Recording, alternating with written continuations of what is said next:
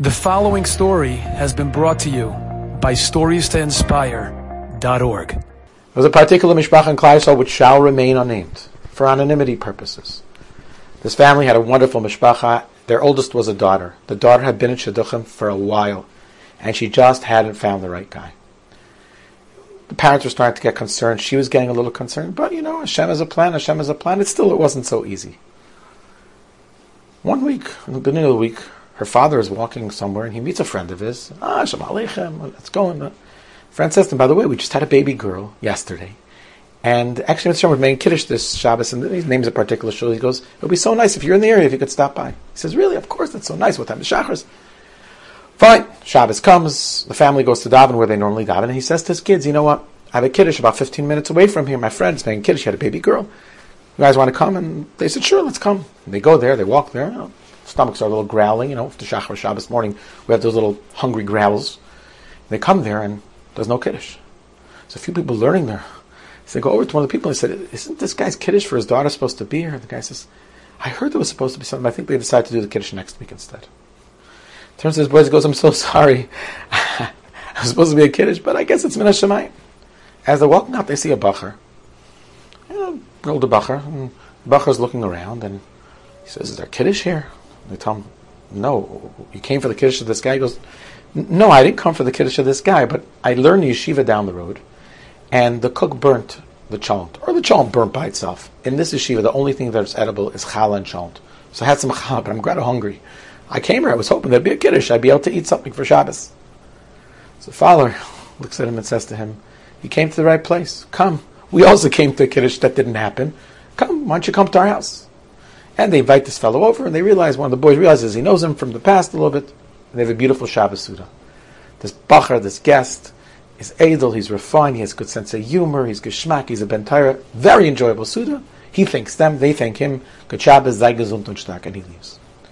Later that week, the father of this girl happens to be somewhere, and a fellow comes over to him who he hasn't seen in the longest time. They meet each other, Shalom Aleichem, what's going on, and they begin talking about each other's lives. He says, maybe you know someone from my daughter. He says to this friend, his long-lost friend. He says, she's been in Shidduchim for a while. He says, lo alach, it just didn't go. He says, you know what, I actually do know. I have a really, really nice Bacher. I'll tell you his name. You look into the family, you look into the Bacher, but he's a great Bacher. A little older, but so's your daughter. It could be very matim. When he says the name, the man freezes. He says, that Bacher from that yeshiva? Yeah, how do you know him? He ate by our house this past Shabbos. Really? Why? And he says the story about the Kiddush that didn't happen and the cholent that didn't happen. The guy says, listen, you see he's a nice Bacher.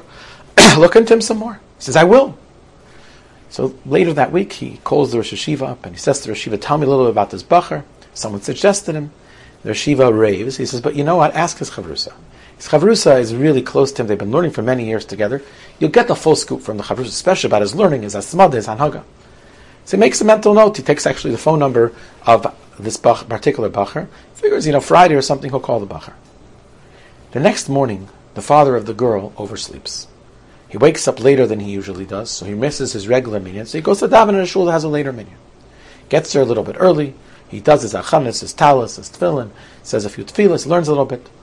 And as daven is about to start, a fellow comes and sits down next to him. He looks at the fellow's tefillin bag.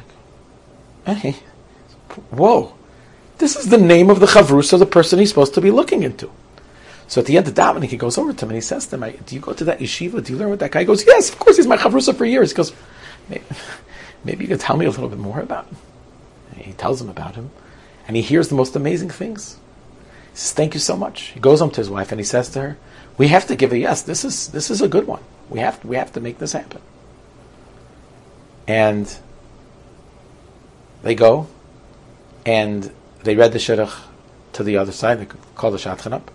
They read the shidduch to the other side, and the rest is history. The couple goes out, they get engaged, and everything is beautiful, and everything is wonderful. And while this is a nice feel-good story, if you think about it, it's really a mind-boggling story. It's not even a natural story.